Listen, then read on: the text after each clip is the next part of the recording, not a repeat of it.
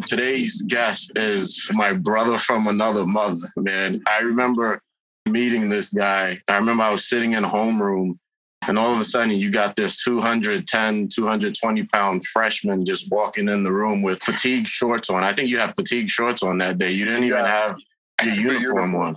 We went to Catholic school. We wore a shirt, tie, and this dude, big dude comes in with freaking shorts and a t-shirt, bro. Like, all right, he's official. And we all sat in the same row because they put us in alphabetical order. So I think he was in front of me. And what's his name? The quarterback, Larson. Yeah. Was in front of me. That's crazy. I remember that, yo. I remember like yesterday. And I got detention that first day of school, by the way. Starting off right. So, just a quick run through about Laz's accomplishments, and one of, his greatest accomplishments are his two beautiful children. And then from there, this dude was the 100 and 200 meter freshman New York City champ. First freshman to ever play varsity football in a Catholic school. That's wow. Big dog. That's big dog stuff right there.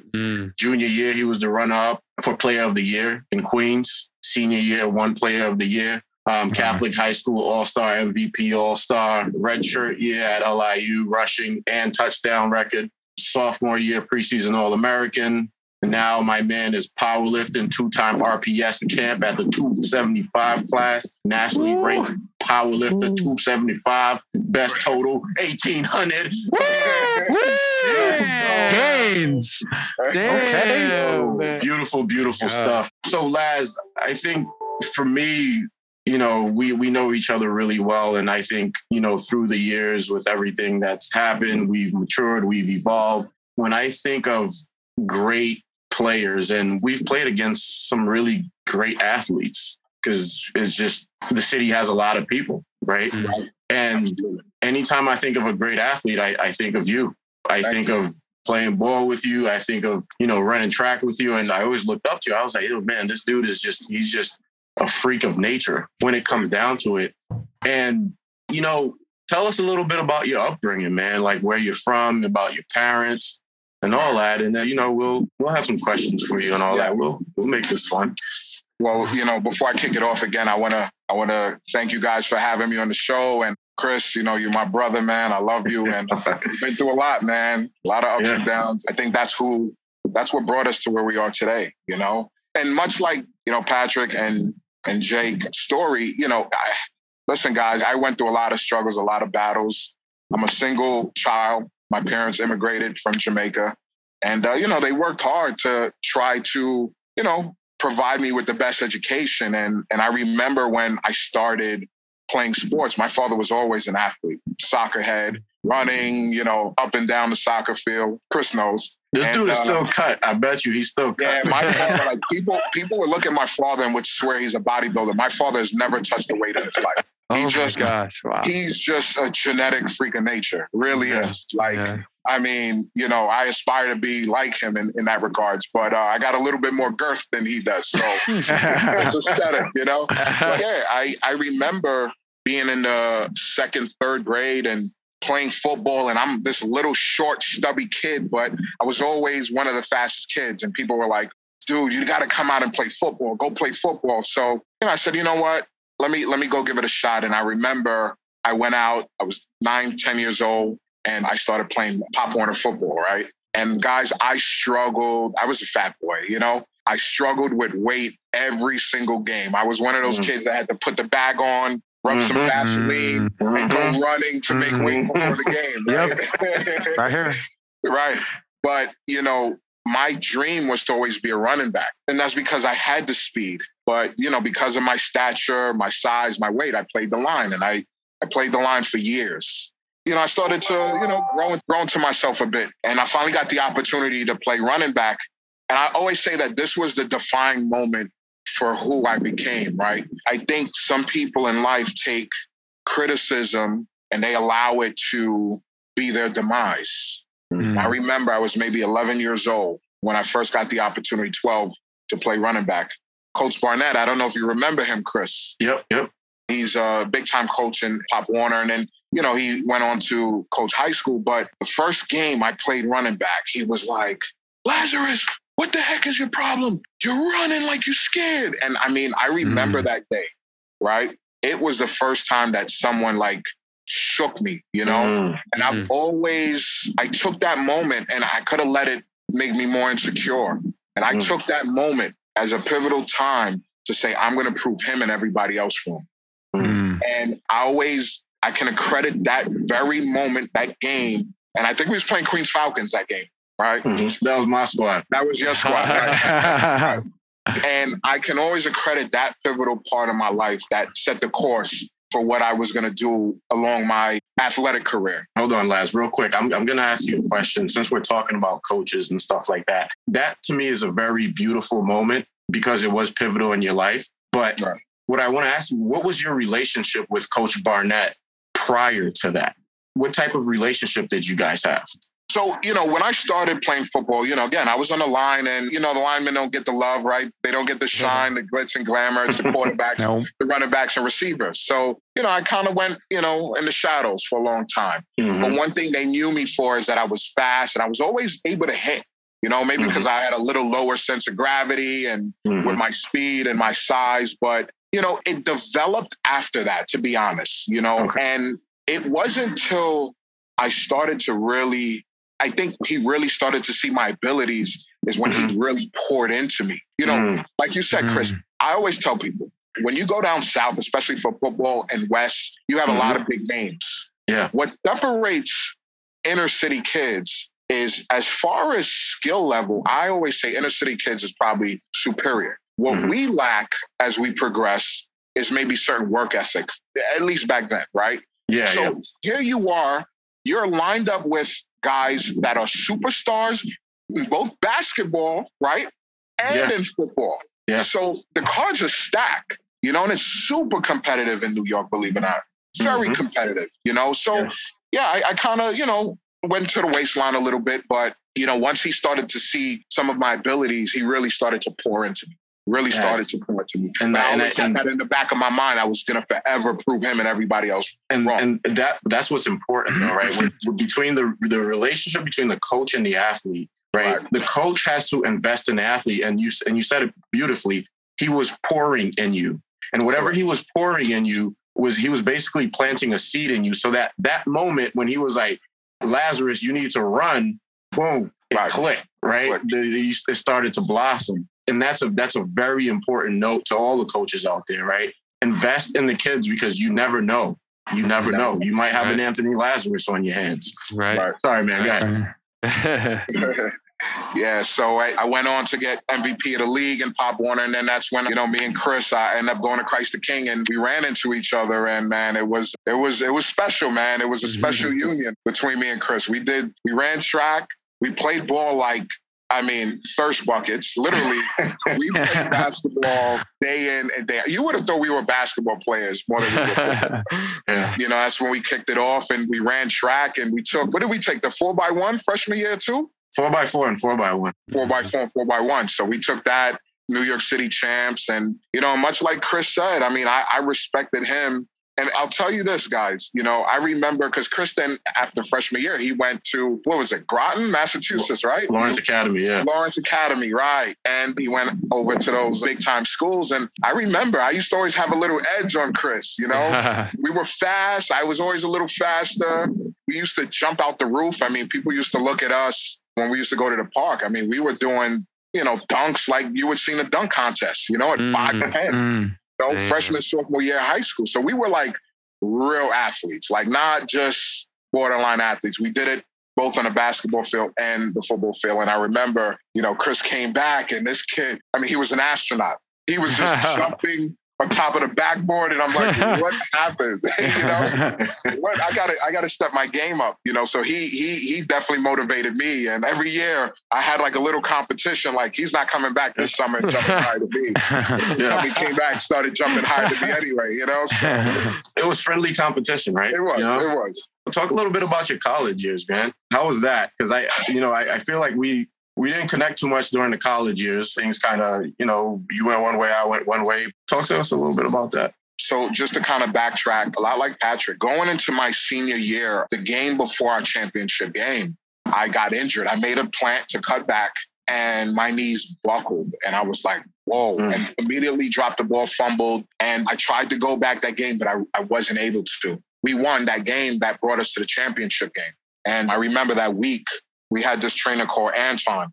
He was a world-renowned fighter. He used to fight across the world, UFC, actually martial arts. Mm-hmm. But he was a phenomenal trainer. And this guy had his methods, and he got me good enough to play in the game. But it's funny when I look back on those videos, that entire game, I was running with a limp. And I finished off that game with about 160 yards. Holy shit. With a torn ACL? Well, at the time, I didn't know it was torn. Oh, right? Wow. I just thought it was an injury. Damn. And then I'm like, all right, what's going on with my knee? Now this All-Star game was 2 weeks later. So I played an All-Star game, bum knee still. I got MVP of that All-Star game, right? Holy shit. But I'm still not thinking anything of it. I'm just like, my knee. And finally, my mom's like, all right, let's go get it checked out because, you know, you play football, you've had injuries and, you know, nothing severe. Some injuries are longer than others, right? Yeah. And then there's also pain threshold, right? Like some people can deal with pain for longer than others. Yeah. And I went and got an MRI, and it was actually a Mets doctor. He was a Mets doctor at the time. And he said, you have a torn ACL. And at that time, you know, I'm like, torn ACL. The first thing I'm thinking, this is career ending. Because, you know, growing up, these guys in the NFL. I'm like, wow, my career was done. Thank God I had already gotten an offer to LIU when I found out. So I committed to that. But I'm sitting here like, I'm so confused because I'm like, I played on 2 games on this knee. It's impossible. How is it even torn? Well, fast forward, I got surgery that March. Now, check this out. Got surgery in March. That August, I went to football camp. No one knew I had surgery because I didn't want it to affect my scholarship. Oh, shit. Wow. So here I am, March, what's that? April, May, June, July. 5 months in, I'm in collegiate football camp doing 2-a-days. Every single day, I'm going back to the room, icing it because my knees are swollen, right? But I just didn't want it to affect my scholarship. I didn't know what would happen, you know? You know, thank God I redshirt that year. No one knew. I went out, I practiced. They almost burned my red shirt. That's how good I was because, you know, they almost burned me like literally halfway through the season. And I remember my teammates, you know, that came in the same year, they used to laugh at me because I used to hide behind guys because I'm like, please don't burn my red shirt halfway through the year, you know? But our running backs at the time were struggling a bit. You know, so that's how those things started off. And then I went into my redshirt year.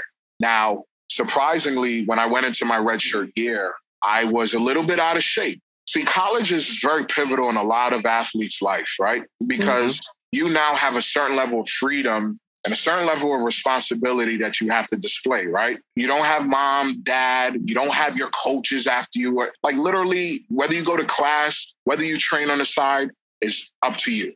You're completely responsible for your destiny, right? So I went into redshirt year a little bit out of shape, guys, to be honest. It took me 2 days to meet the running test. You know, the sprints. We used to have to do 10 sprints. Did you do the 110s? We had to do the 110s, right? 10, 110. Yeah, I know. It was brutal, man. Wait. So what is a 110? I want to hear about this. So you had to run a 110-yard sprint 10 times. And based on your position, you had a specific time that you had to do it.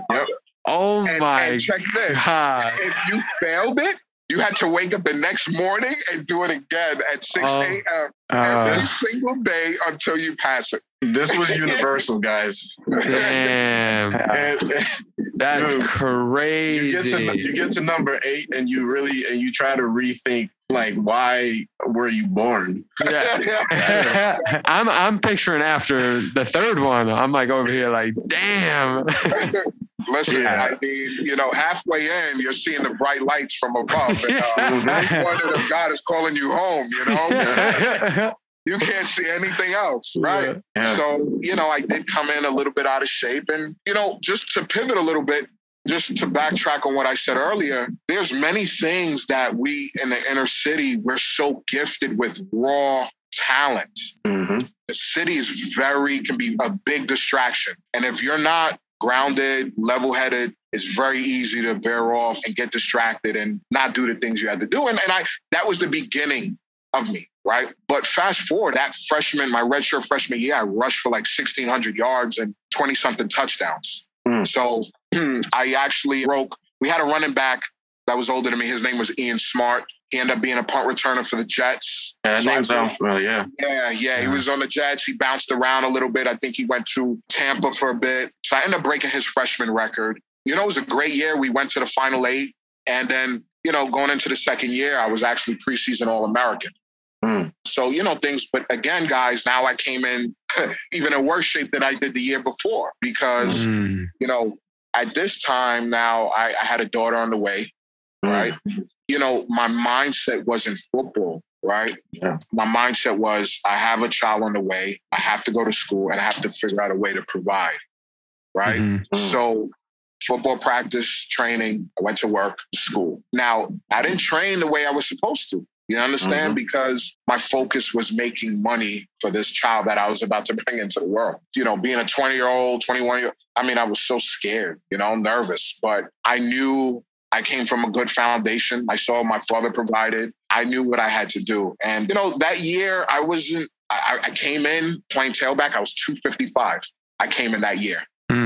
Ron Dane, baby. Yeah, literally. Or 265. And then I end up playing that season at 250. Got down to 250. But I was still, you know, I would still break runs. I was still, you know, I was one of those guys that was able to carry that weight, you know, but did it affect me? Yeah. Because my redshirt year, I played at 218, you know, 218. So big difference. That's a big difference. That's a huge difference. Things, you know, started to kind of go downhill for me from there. I had to leave that school for a semester. And then I went to LaGuardia Community College to get my grades back. And then I came back. But my career after my junior year, pretty much, I ended up having to get another knee surgery. I tore my medial collateral or medial lateral. So I had 2 surgeries on that same knee, and it was pretty much downhill from there, guys. Yeah. So that's pretty much how I wrapped up my college career. And, you know, I finished up school and I went out to my career, went on the paper chase, so to speak, you know, that we all try to do. Yeah, this is the reason why I call it the inner city blues, man. There's something about New York City's spirit. There's something about it. Without the right resources, it's very, very difficult. You know what I'm saying? And these are the things, like, as a coach, and I coach guys in high school, I coach guys in college. As a coach, you want to make sure, and we were just talking about being present, that, you know, if we have this goal, what are the steps that we need to take right now? Not, you know, 5 years down the line, but right now in order to make it happen, because it all builds up, right? And then all of a sudden you're in the league. So when you compare it to like a kid that's down in Florida where there isn't that much going on, they may be in some poverty, but there's something about New York City that is it just pulls you in. And the whole thing of being present and being in the now is very difficult, right? Because there's so many other factors kind of swirling around you. Your universe is much bigger. The planets that are all around you there are much more that you have to deal with. You know, growing up, I always felt like you were going to go to the league, right? You know what I'm saying? It was just like he has to. There's no way he can't, because I would play against guys your size, right? I play defense, and I would hate to have to tackle you. You know what I'm saying? And and I played against some big running backs, right? And it was just like, yo, they were soft, right? You know what I'm saying? And you had that NFL quality to you, right? Where, you know, a defensive player comes by you, it's like, damn, I'm gonna have my dinner today, baby. Right. Absolutely. I mean, I used to love those one-on-one with the corners, man. It was open buffet, man. Or you can eat. So, you know, right now, if you were to go back to 19-year-old Lazarus, what would you say to him? Just to kind of piggyback on what you said, if I had to go back, the first thing I would do is, you know, I hate to say it, is not be so close to home, not stay in New York. New York, any corner you go left, right, there's things pulling you in. And you know, Chris, when you used to come down in the summer, all we used to do was party. Now, you were disciplined enough to still get your workouts in, right? Yeah. And I think that's what helped you, because there was that little bit of balance to where you were. In New York, it's 24/7. There's this person, this group. You haven't even done a sprint. If I had to go back to 19, 20-year-old Anthony, first thing I would do is leave New York, not be so close to home, not be so close to friends and distractions. Yeah. I wanted to ask you something, Laz. I wanted to kind of bring it back for one sec, because it sounds like you being in college playing ball was like, that was the dream, you know, and you brought up, you had a daughter on the way, right? You had said a daughter. Okay. Yes. What was that like for you?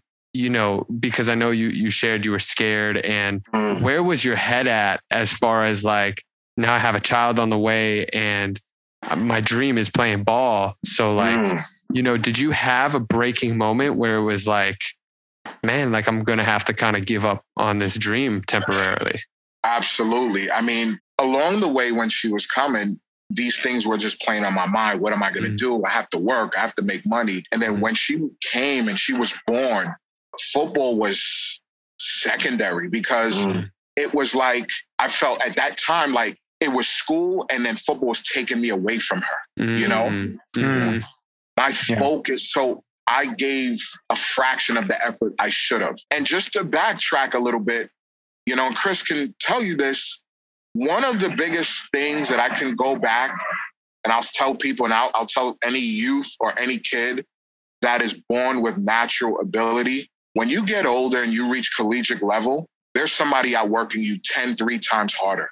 Yes, and that scale starts to tip in the other direction. And unfortunately for me is I went my entire life just doing what I've been doing off of natural abilities, not putting in the work, the extra work needed to do. And it's carried me. But when I went to the collegiate level, okay, and you factor in with the distractions, that scale, that pendulum starts to swing in the complete opposite direction against you. But, you know, like you said, Jake, it was all about my daughter. I went to school and it was like, I got to go back and see her.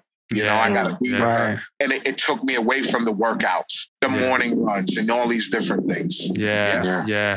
Man, I honor that. And I can relate so much, because something similar happened to me. I met Pat because I lived in San Diego for a year and I was training out there and we trained at the same gym, but I had a job lined up at a performance center and I was interning and they were going to hire me. And my girlfriend and I ended up getting pregnant. And at the time, all our families back here on the East Coast. So I felt like, number one, I was scared. I was so scared. I was like, what am I going to do? Oh my gosh, my life is over. All these stories that I've just heard for so long. And at the time I thought my dreams were over. And, you know, it was like, same, man. When I go to work, I'm like so excited to get out and come home and hang out with her and just be with her and spend time with her. And it's like the greatest thing that ever happened to me, where at one point in my life, I thought, oh my gosh, this is taking me away from my dreams. So yeah, man.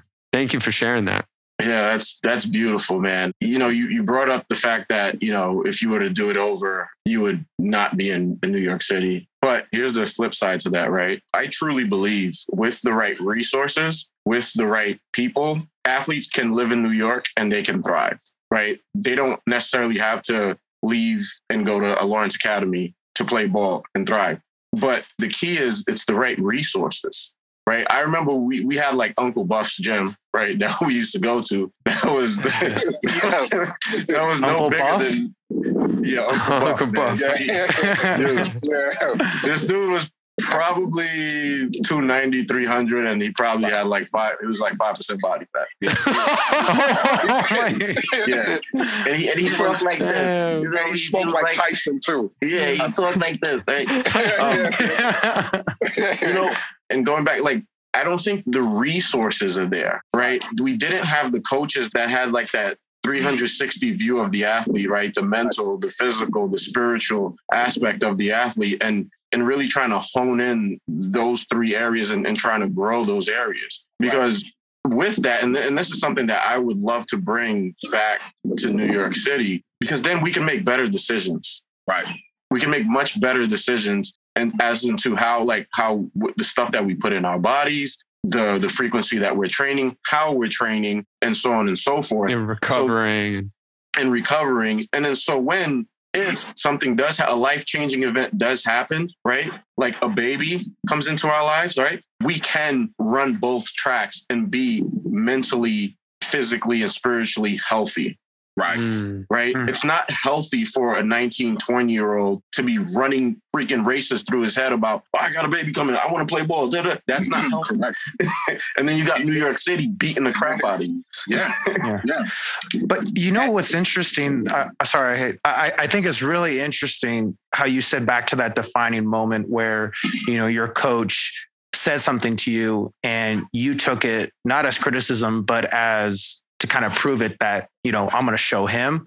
Right. How do you feel like, you know, with applying that mentality, you know, when you had your daughter, right? Because, you know, you're thinking like, you know, I got to sacrifice football. I got to work, make money. I got to provide, you know, for my family. Like having that chip on your shoulder and as it relates to life now, like after sports, Lars, how have you been able to really implement that mindset as it relates to, you know, after your career, after football, you know, knowing that you had to raise a daughter and it's a new challenge. It's a new game. It's the game of life, you know? Beautiful. I love that question. That's an awesome question. And that's something I reflect on all the time. Right. And anytime I encounter any challenges, one of the things that I think separates me, even in my career, is my confidence in myself. See, throughout those different journeys, right? They say without any test, there's no testament, right?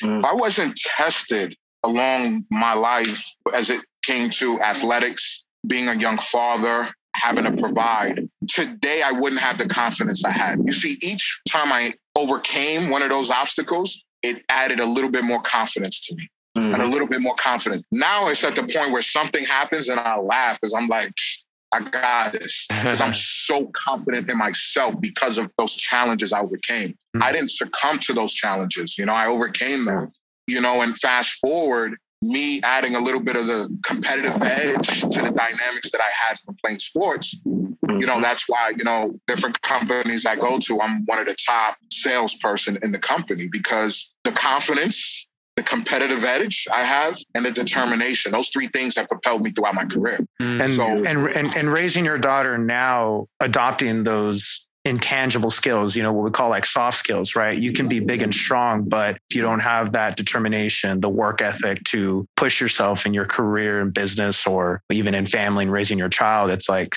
you can have all the tools, right? But you can just be wasted, right? Wasted talent. And, you know, you have all that potential, but it's like, you don't fulfill it. So knowing like, you know, your experiences and kind of what you've gone through, what do you hope as a father that you want to instill in your daughter as it relates to those types of qualities, you know, the things that you've learned from athletics and then now, you know, as you're learning as a father and you've obviously gone. Absolutely. You know, one of the things that I tell my kids all the time is you are in full control of your destiny. There's going to be curveballs thrown along the lines, right? For example, a lot like you, Patrick, I was 315 pounds about 5 years ago before I started getting back in shape. Then Chris kind of getting me into powerlifting.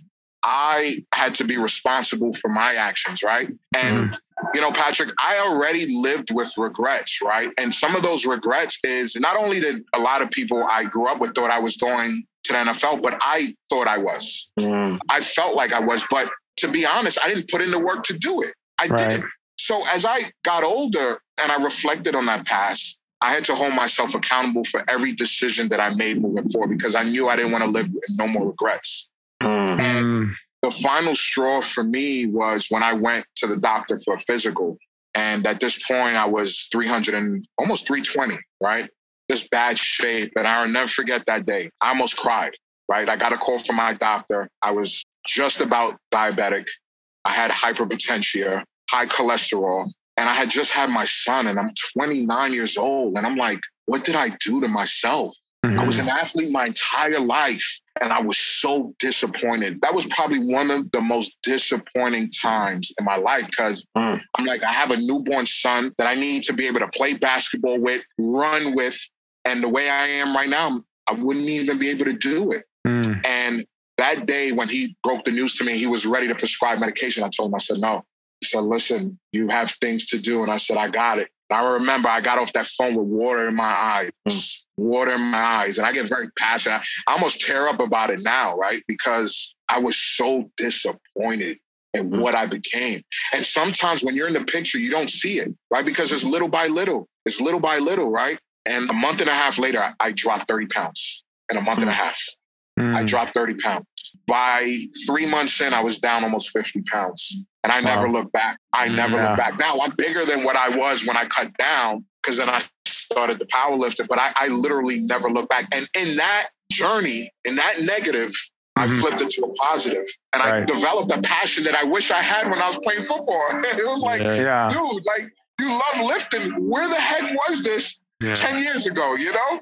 But you know, that was another defining moment for me. And so what I would want for my kids is for them to know that you do not make excuses. You are in full control of the course where your life should take you. You are in full control. And every decision you make will affect that. It's like a domino effect. So think about that, you know? Don't think about life as checkers. Life is a chess. You have to position yourself and make key decisions along the way that's going to checkmate, you know, get you to where you want to get. Yeah, it definitely makes me reflect on even just everything that you just said, that story of that disappointment and how that was kind of one of the lowest points for you when I initially made the reflection of, is this the path I'm going on? Because my family does not have, I was not blessed with good genetics. You know, I mean, I had to work my ass off just to be average. And I think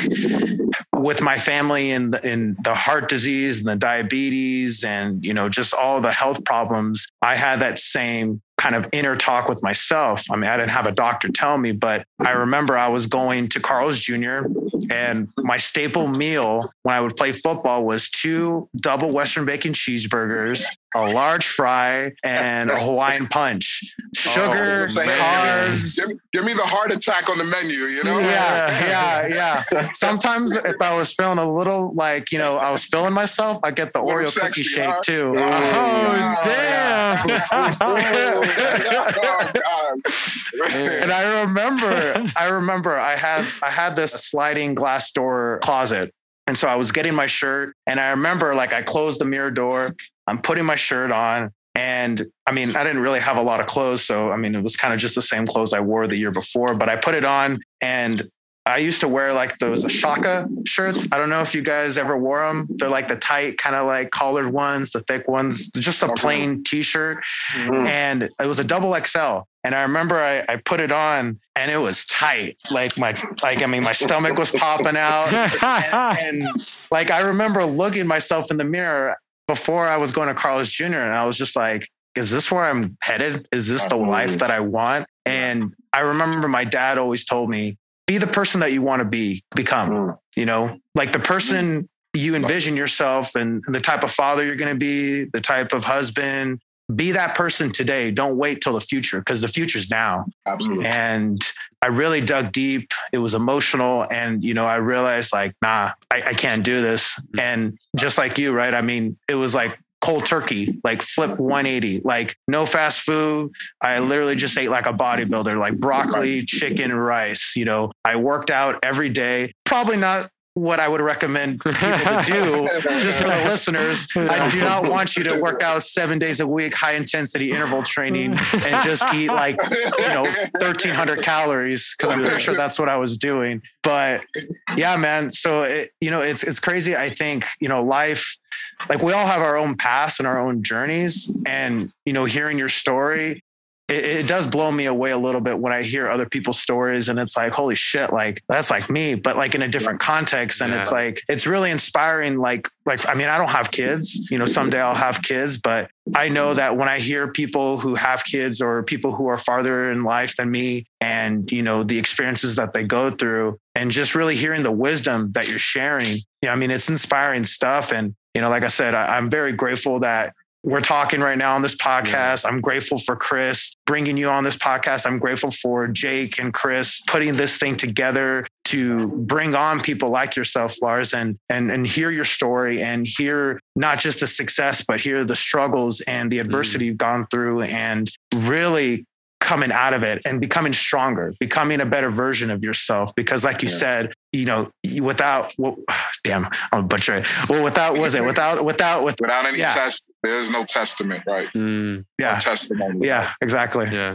One thing to kind of sort of end on is all of these moments, right? And this is a very teachable, coachable moment, right? And being present and really focusing in on yourself internally. All of these moments that we experience, right? That pivotal moment is a moment of vulnerability, right? So in my case, right, that moment was when, you know, I was on the path to committing suicide because of my alcoholism. It was a moment that I was awakened to myself and I was able to see myself. Like Laz, you were able to see yourself. Right. Pat, you were able to see yourself. And that moment, if we're not awake, if we're not aware, then we're just going to keep going. Right? For me, it would have been the end. You know what I mean? And that's the evolution of the man, like the spiritual man, right? Because we evolve, right? So those same tactics we used to get to where we are, right? They have to also evolve. So our grind, our hustle becomes something else, right? So my grind, my hustle, I don't move the way I used to move. I move with love and compassion, and I feel great, right? But it's to the outside where it still looks like I'm moving like a madman, like I still move. But instead of cracking a bottle or getting into a fight or whatever it was, I'm here to say, hey, I'm of service. I love you. How can I help you? And it's a whole different thing. And I really appreciate that about you, Laz, opening up and talking about, you know, the ending and when you got heavy and all that stuff, because people need to hear that, man. People need to hear that moment of clarity that we receive. And sometimes that moment of clarity is in the darkest places in life, bro. Yeah. It's in the deepest, darkest places. And, you know, to all the young athletes out there, I think the message is to be present. Don't forget about the now and get yourself a great coach like us. like us here on the Performance for Life podcast. And just to, you know, end it off on this note, Chris, when I went back to 19-year-old Anthony Lazarus, back then we didn't have the access we have today, right? Yeah. So if you wasn't around someone physically that would mentor you and guide you, you were done. Now with technology, coaches like yourself can pour into someone across the world. Yeah, man. Yeah. Kids that come from underprivileged areas, all they have to do is send a message and click on a Zoom, and they have access. And that's the beauty that these young athletes need to take advantage of that we didn't have back in our days, you know, where you can have access to great mentorship, someone that has been where you want to go, and have the knowledge to get you there, you know? And I think technology is a phenomenal thing, especially for athletes today. If used right. Yeah, definitely. Yeah. Correct. Yeah, if used right. Correct. Yeah. We'll keep it at that. Yeah. Laz, man, I want to say thank you so much. And it's kind of piggybacking off this, everything we're just now talking about. Like, I feel so grateful for you to share your story with us. And I feel like it's so important for people to hear that message, because like Chris said, like sometimes our biggest breakthroughs and awakenings are in our darkest times. And I could relate to everything you were saying, man, in my own way, from my own journey. And, you know, it's funny, I wanted to say this earlier and I wish I did, but you were talking about that defining moment with your coach when he was like, what did he say to you on the field? I mean, like, you're running like you're scared. He would say, you're running like a pussy, you know? Yeah. I'm trying to clean it up a little bit. Yeah. You're running like a, you know? Yeah. No, and you know, for me, man, and it's funny because you know, you had said like that was like a switch for you. It was like, oh, I'm going to prove everyone wrong. For me growing up, I didn't really come from parents who were super confident and didn't really instill confidence. So in sports, I grew up playing football, baseball, basketball, everything.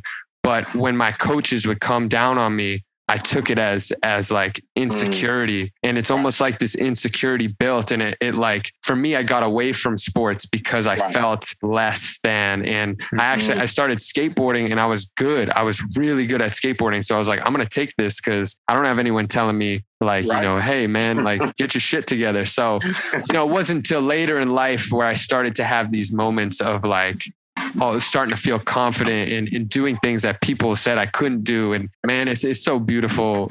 Man, I'm really grateful that you were here today, and I appreciate you sharing your story, man.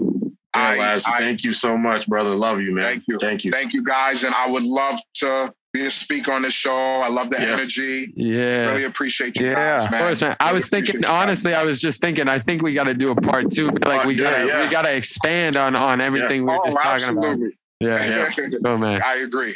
I second that one. All right, guys. Thanks, brother. It was a pleasure. It was awesome. And, you guys in many ways, inspire me, because sometimes you do think you're the only one going through the trenches, and hearing other people's story, sometimes that just ignite that flame, and hey, you're not out here alone going through this. Yeah. Right. Somebody else is going through that battle. For sure, bro. Inner City Blues, baby. Inner City Blues. Much love, Laz. Much love, man. All right. Peace and love, guys. Take care.